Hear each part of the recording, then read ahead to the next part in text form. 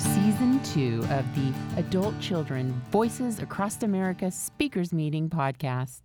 You can attend this meeting live on Thursdays at 6 p.m. Pacific Time using the Zoom ID 848-5208-0640, password 061120. For more information about adult children of alcoholics and dysfunctional families, visit adultchildren.org. The following speaker share from MAR was recorded on October 26th, 2023. I identify as an adult child of an alcoholic family as well as a dysfunctional family. I also identify as a person who was influenced by alcoholism and dysfunction in my birth family and in my adoptive family, as well as step family and in my in-laws, related to partnering with somebody who is also affected by a dysfunctional family. And there are generations before me and all around me and in the next generation. So I have a perspective on not just the alcoholism and the dysfunction, but also different generations and different ways of being family. So I'll touch on that in a way that I hope won't be terribly confusing or distracting. And if for some reason my sound gets really terrible, I will turn off my video, just so you know that's why I'm doing that. Sometimes sound is a factor. So I went to my first ACA meetings in San Francisco in the 1980s at a time when I was attending Al-Anon because I had been taken to an Al-Anon meeting as a teenager in my first romantic relationship, actually, because I was dating a member of AA and a dear friend suggested that I could benefit from Al-Anon. At the time, I was very surprised to find out about alcoholism. I felt like I didn't really know what that was. I largely discovered what alcoholism was as a result of attending AA meetings with the person I was dating. And I found myself very worried about the person I was dating because that person continued to drink and I was very worried about them. And when I started attending Al-Anon meetings, some of the meetings were with an adult children focus, and I was encouraged to try lots of different specific types of meetings. It was there that I started to notice several months into attending meetings that I'd been affected by someone's drinking when I was growing up. The awareness of how I was affected grew very slowly. It was very different, the kind of drinking I was exposed to growing up, than the drinking of the person I was dating. And that was one of the things that I found very confusing. I didn't really know how to identify what my feelings were. I didn't really know how to identify the relationship between my feelings and the other person's behavior. At first, I was just very worried, and it's taken me years to sort through what worry is for me. I would say at the time, I thought there needed to be an immediate intervention because this person's life was going to end imminently. And so I'm bringing that forward just to say I was immersed in recovery before I ever really understood how to seek recovery. And I didn't suffer for a period of time in isolation without knowing that there was hope for me. And I know that that's a very different journey from many of the other people I've met along the way. So let me say that at the beginning, when I was attending meetings with an adult child focus, I was very touched by the depth of feeling that I was hearing in others. And I was attracted to this language about the inner world. And then relationship after relationship in my life was very, very intense and distracting. And I found myself, I would say, compulsively focused on other people. So many, many years passed with working steps with a sponsor and identifying with the help of outside help what exactly was happening for me before I decided to attend a meeting for myself of an ACA group and come again week after week after week, get into the literature, start to work the steps with another person and commit. So what I would call my ACA anniversary day, I don't really call it a sobriety day, but I would say it's my recovery day, is July 24th, 2016. And since then, I have been attending meetings, working steps, going through the literature systematically, no matter what comes up, no matter what distracts me.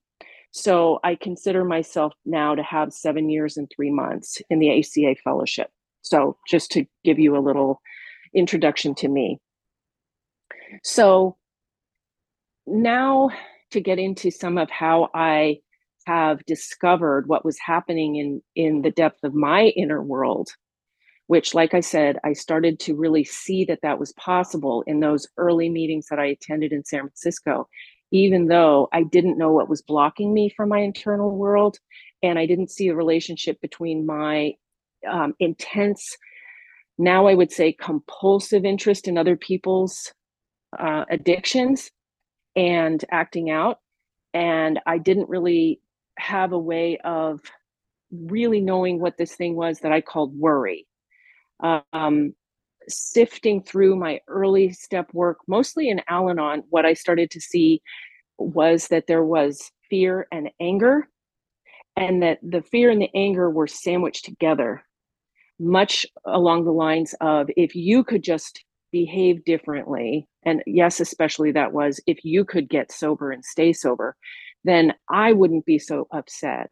And I had a kind of don't scare me and pissed offness at the same time, which I now would say felt a little bit like stepping on the gas of the car and the brakes of the car at the same time. Like my own nervous system was kind of running toward and away from my loved ones. And I knew how to meddle in their lives, but I didn't know how to say what it was that I needed in the way of help. And I'm taking the time to say that about where I started, because all of that was happening before I was really looking at, did I qualify for a program around sobriety? Did I qualify for help in any way that would describe a primary problem with me? And that came very slowly for me. I now have an understanding of having mental health diagnoses and having definitely compulsive behaviors to cope with feelings. But all of that came much, much later. I was compelled to focus on other people, and that was the main thing. So when things get rough for me today, I still notice that my tendency is to lose a sense of how am I in whatever is going on, whether that's the world, whether that's my home, whether that's my neighborhood, or something that's happening in a meeting. So one of the reasons why I said yes when I was asked to be here today is it's so important for me to not get lost in whatever else is going on. And because that's such a big challenge for me, I find that being present, practicing presence like this is the antidote to getting lost and not knowing how I feel ultimately, and not having access to that inner depth of meaning inside me, in the world inside me, that connects me to the world around me. So for the basically the 30 years between when I started attending meetings and I started working the steps in ACA, that period, I went from having been raised in an adoptive family where I didn't know my birth family to a period of wondering whether I was going to reunite with them. Then I reunited with them, and I did a lot of sorting out of how much I am affected by the people who created me. There's a particular set of traumatic experiences that led to my birth and relinquishment. That particular family has a totally different ethnic, cultural, socioeconomic class, religion from the one I was raised in. And it was as a result of meeting them that I got to see that how I was raised was so different from how I might have been raised with people who look like me and who are like me. And instead, I felt like I began to see that I was raised by strangers in large part who had an entirely different set of variables in the way that they experienced trauma. Their firstborn child died. I was adopted to replace her. And in between those two families, I'd been in foster care. So it did not become clear to me until I started working the steps in ACA, which I did in a group with the Yellow Book, which, if anybody's listening to this doesn't know, is in our large, big red book text. You can see the same steps within that book as you can see in the separate spiral bound notebook. But a lot of us talk about going through the steps in a Yellow Book because there's space in there to write your answers to the questions, and it can create a little bit of I would say, a tangible community feeling for the relationship between members in a group. And also, I would say, for me personally, the introduction to the child within me. I found I began to have a sense of community within me thanks to the Yellow Book. That might be unique to me. I'm just sharing what worked for me. I treated that book like it was a place I could go that was safe, that really helped me to start to see that everything that I had learned in the 30 years I had already been in recovery was different now. And it was 7 years and 3 months ago that I found out I'd really been dissociating, not just through my childhood, but also through my recovery, my early adulthood, my introduction to middle adulthood. And it was very shocking to my ego that here I am, this person in long-term recovery who's active in service, who sponsors others, and who in many ways has experienced the life-saving process of the 12-step program. And it wasn't that I wasn't doing it right. It wasn't like I was asleep in my life. I was growing. I was healing. I was experiencing serenity. I was finding out the difference between insanity and sanity, and in watching my relationships improve. And yet I had been dissociating to survive. So one of the reasons that I am passionate about the ACA program is that in the literature, our literature talks about it in the daily reader and in the rest of our texts. There's introduction to the whole experience of dissociation. And some of us do it a little, some of us do it a lot. I'm somebody who apparently has a diagnosis that introduced me to how can I start to thaw out? How can I start to feel my body from the inside? How can I begin to connect the childhood experiences I had where I'd been traumatized and I didn't know how painful that was because I wouldn't have been able to survive any other way. I've very slowly come to believe that's true for me. And I wouldn't say that for anyone else, but for me personally, it was dissociating that made it possible for me to, in many ways, sleepwalk, even in my recovery. So as I started to really move, I would say move in, like my soul started to move in to the Yellow Book, I felt a tremendous amount of freedom to write and draw and collage. That's one of the biggest things that I found myself doing, to look inside and say, who's here? Who is feeling this way? And one of the things I started to discover, thanks to meetings, I do have a sponsor. I also, like I said, started working with this group of what I now call fellow travelers, group of people who are committed to doing the steps together. I started to open places in myself that had otherwise been inaccessible, that I didn't even know where to look and how to look, and invite in an opening for something different than a relationship with a power greater than myself. I'm somebody, I always was able to feel a connection spiritually. Growing up in the family I was in, like I said, different religion than the one where I had come from biologically. I felt a connection with both. Um, I have worked with sponsors of different faiths. I always had a sense of connection to hope and a connection to the mystery in life, in a sense like there is something there that I can tap into. This was different. What the ACA steps were doing for me was asking me to open something else inside me and ask for something else. For example, I went to a workshop where I was asked to do the writing with one hand and then writing a response with the other hand. It's often called the dominant and non-dominant hand writing or drawing. I was getting answers to questions like that I didn't even know I was missing. So there were places in me, and now I would say, as a result of reflecting a lot, that what I was getting in touch with was less conscious and less verbal. Well, here's the big aha. Now that I'm at about halfway into my first half hour, here's one aha. I'm a super verbal person. I've never had a hard time talking.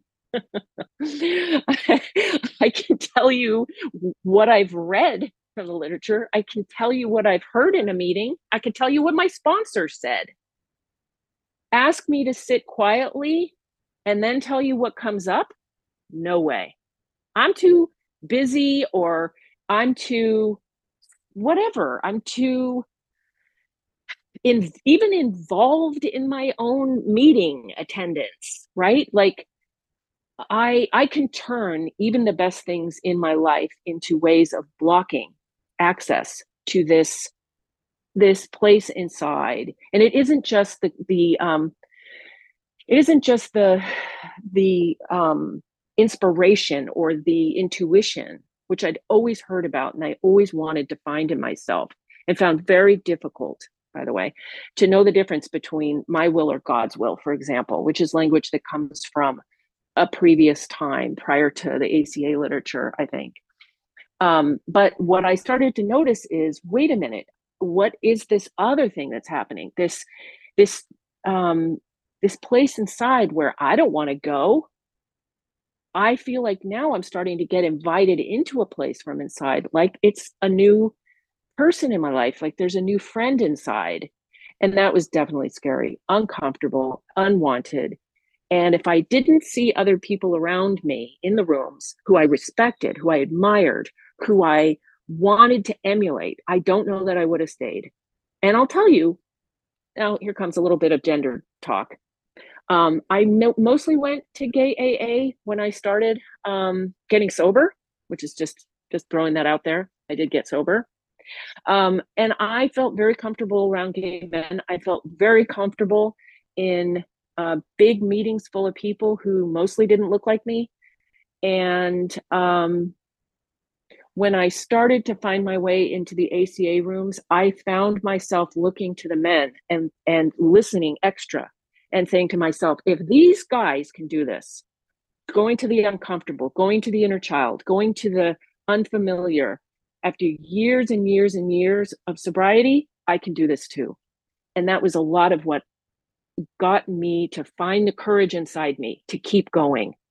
And then I met somebody in a meeting who would say this one line in the opening of the ACA text in a meeting that I went to with her, my first home group. She used to say this one line very, very slowly, where we went from hurting to healing to helping. And I did not have very much in common with this woman. She was really, really different from me. And yet when she said it, I felt it from someplace inside me. Like, I have not gone there yet. I have got to start with hurting. So I ended up finding out that I had a hospitalization in front of me, and I did not want that. So I'm just going to tell you how I got through that. I have been best friends, frenemies and now partners, and very recently engaged to somebody I've known for 37 years. We've had a very slow courtship. And this person knows me better than almost anybody has ever known me. And she said to me that I was very, very near to behaving in a way she would call abusive a couple of years ago. And I couldn't believe what I was hearing. I thought, how is it that the recovery I've sought and all the hard work I've been doing here is leading me so close to behaving in a way that feels abusive to her? And it was as a result of really taking that in that I began to see that I needed a kind of help I'd never asked for before. So I went inpatient and I started to look into the places in me that wanted to scream. That is not something I had ever been able to do. I felt like it was going to end my life. And it wasn't enough for me to say to myself, I've lived through it. I did not want to feel it. There are places in me I had just shoved out and closed the door. So I'm going to show you something that is part of how that stage was bearable to me. I realize if you're only listening, you're not going to see the visual. So I'll describe it. I decided to pick an animal that reminded me of the scream inside me. And the animal I picked is a donkey, because the sound of a donkey to me is kind of scary, but at the same time, I find it bearable. So I started to identify with the possibility that I can hear and feel and know something that exists in the natural world that is simply life.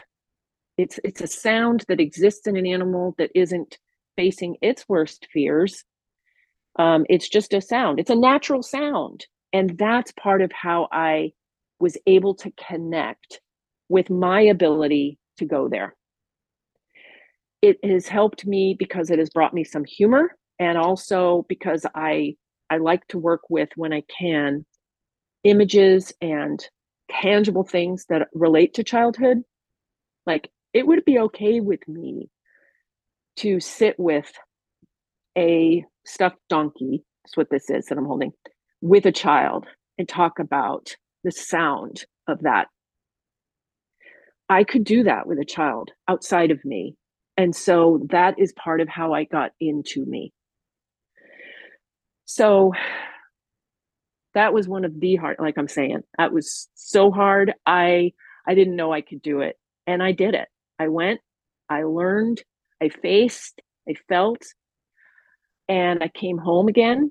And I took all the help and started to put it into practice, all the while continuing on with my meetings, continuing on with the literature. Finished the steps, went into the laundry list workbook. For me personally, I experienced the two laundry lists, the list and the other laundry list, as though they're two separate people within me. Now, time has gone by. I can tell you, when I touch into the other laundry list in myself, I frequently feel like I have to throw the book. I throw the book at the wall. Nobody is harmed. The book is not harmed in the throwing of the book, but I am a book thrower. And I found it extremely difficult, unpleasant, didn't like it. And because I did this with the same group of people, I found myself being able to say, I don't like it, I don't want to do this, and then doing it anyway and completing it. Do I want to do it again? I hope to never do that book again. It's just not my cup of tea, don't like it. But I'll tell you something. I brought up the laundry list book for a reason. When I'm going page by page by page through that thing, it seems overwhelming in a way that doesn't even seem helpful at times. And then all of a sudden it feels like, oh, wait, I didn't know that about myself. Or, oh, that's a new way of looking at that thing. A lot of what I think the other laundry list is for me now is the teenager. It's how I survived as a teen, how I survived, especially with substances. And I can now see how that connects to another part of me and another part of me and another part of me. And all the parts actually do connect on the inside. So there's a little less throwing the book.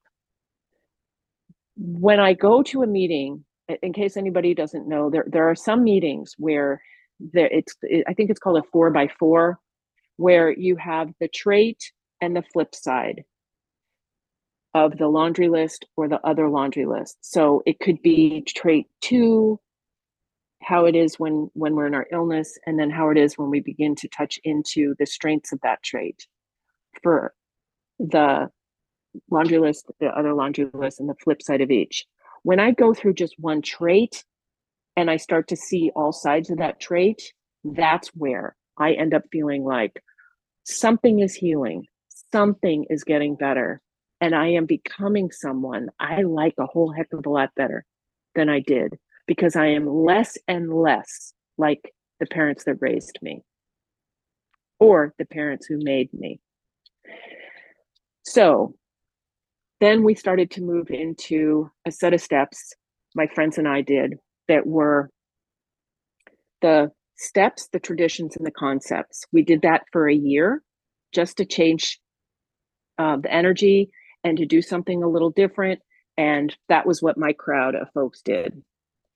We tend to be intellectualizers. Like I said earlier, I like words. It was a lot less emo. Completed that.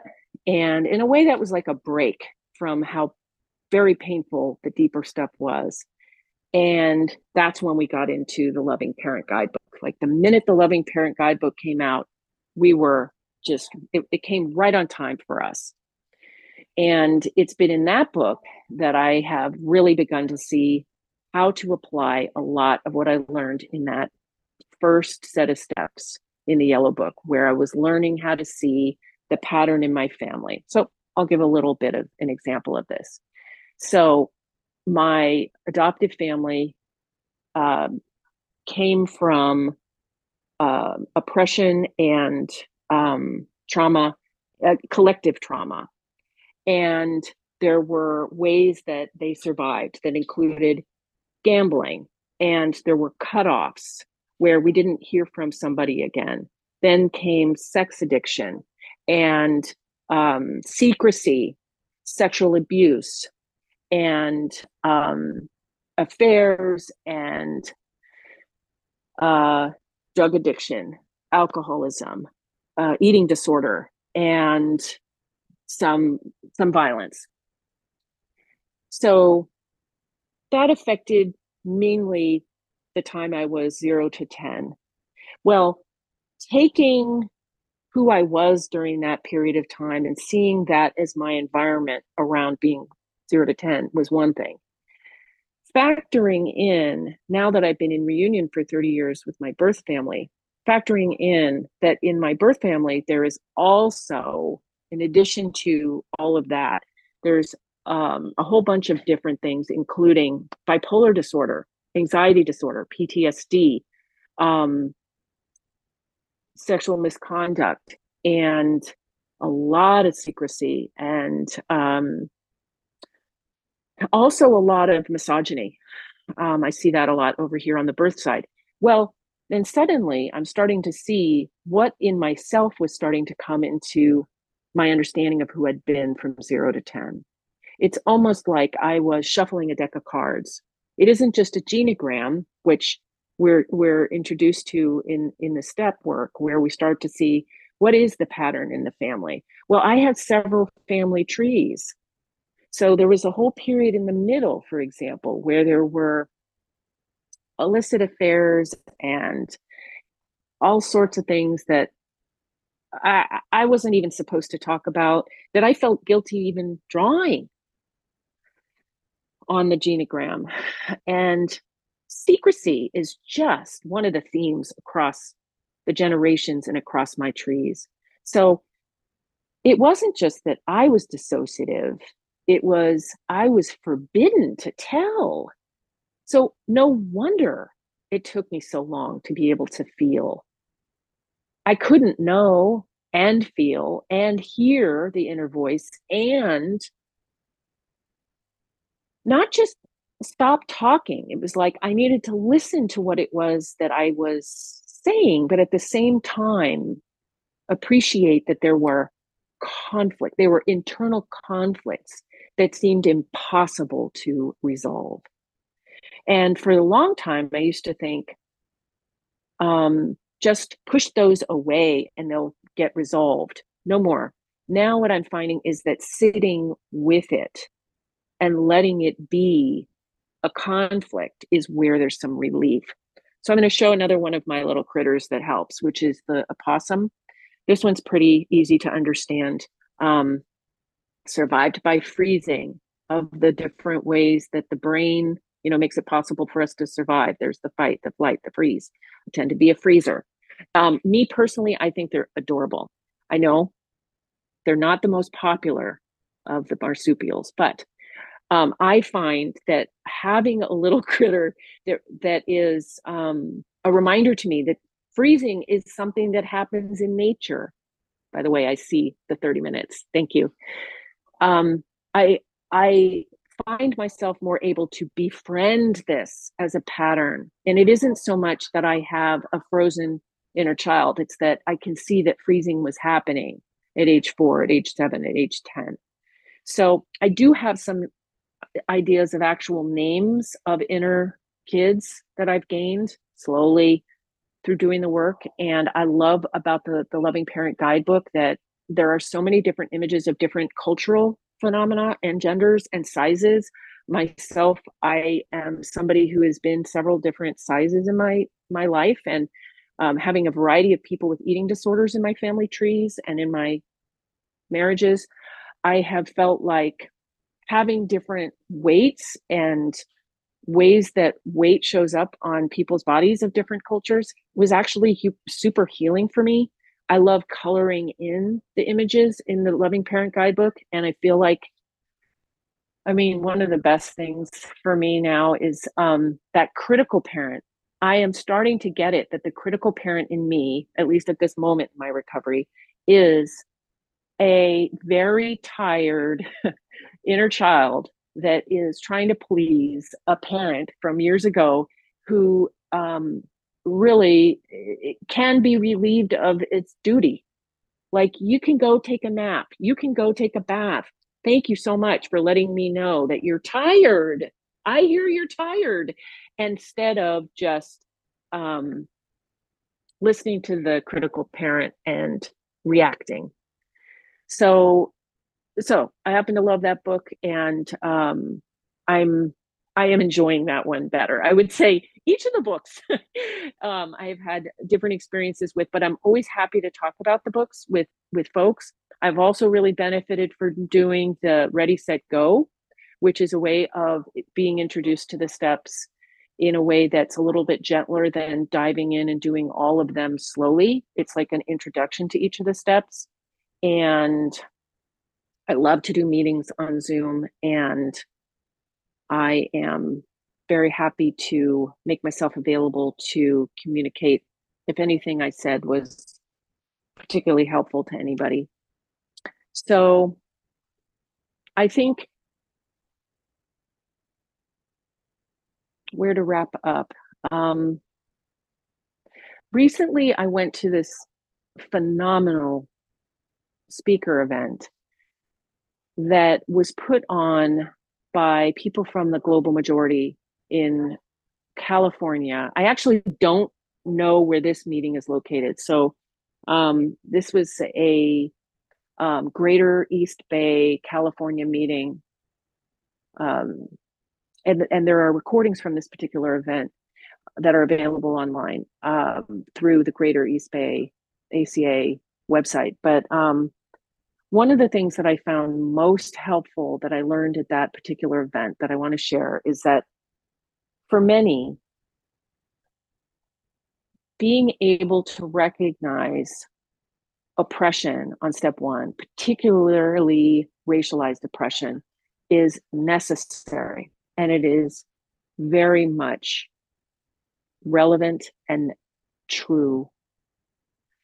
And that has really added a great deal to my ability to sit in my skin with the difficulty of grieving, especially losses that have come for me in the most recent years. I lost a nephew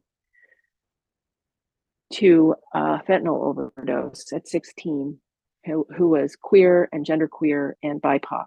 And in the process of recognizing how many intersections he was vulnerable to in receiving the lineage, the intergenerational trauma, having the ability to be in a space where people are also talking about the trauma of racism has really added a great deal to my sense of possibilities for healing. So I think I'll say that before I close.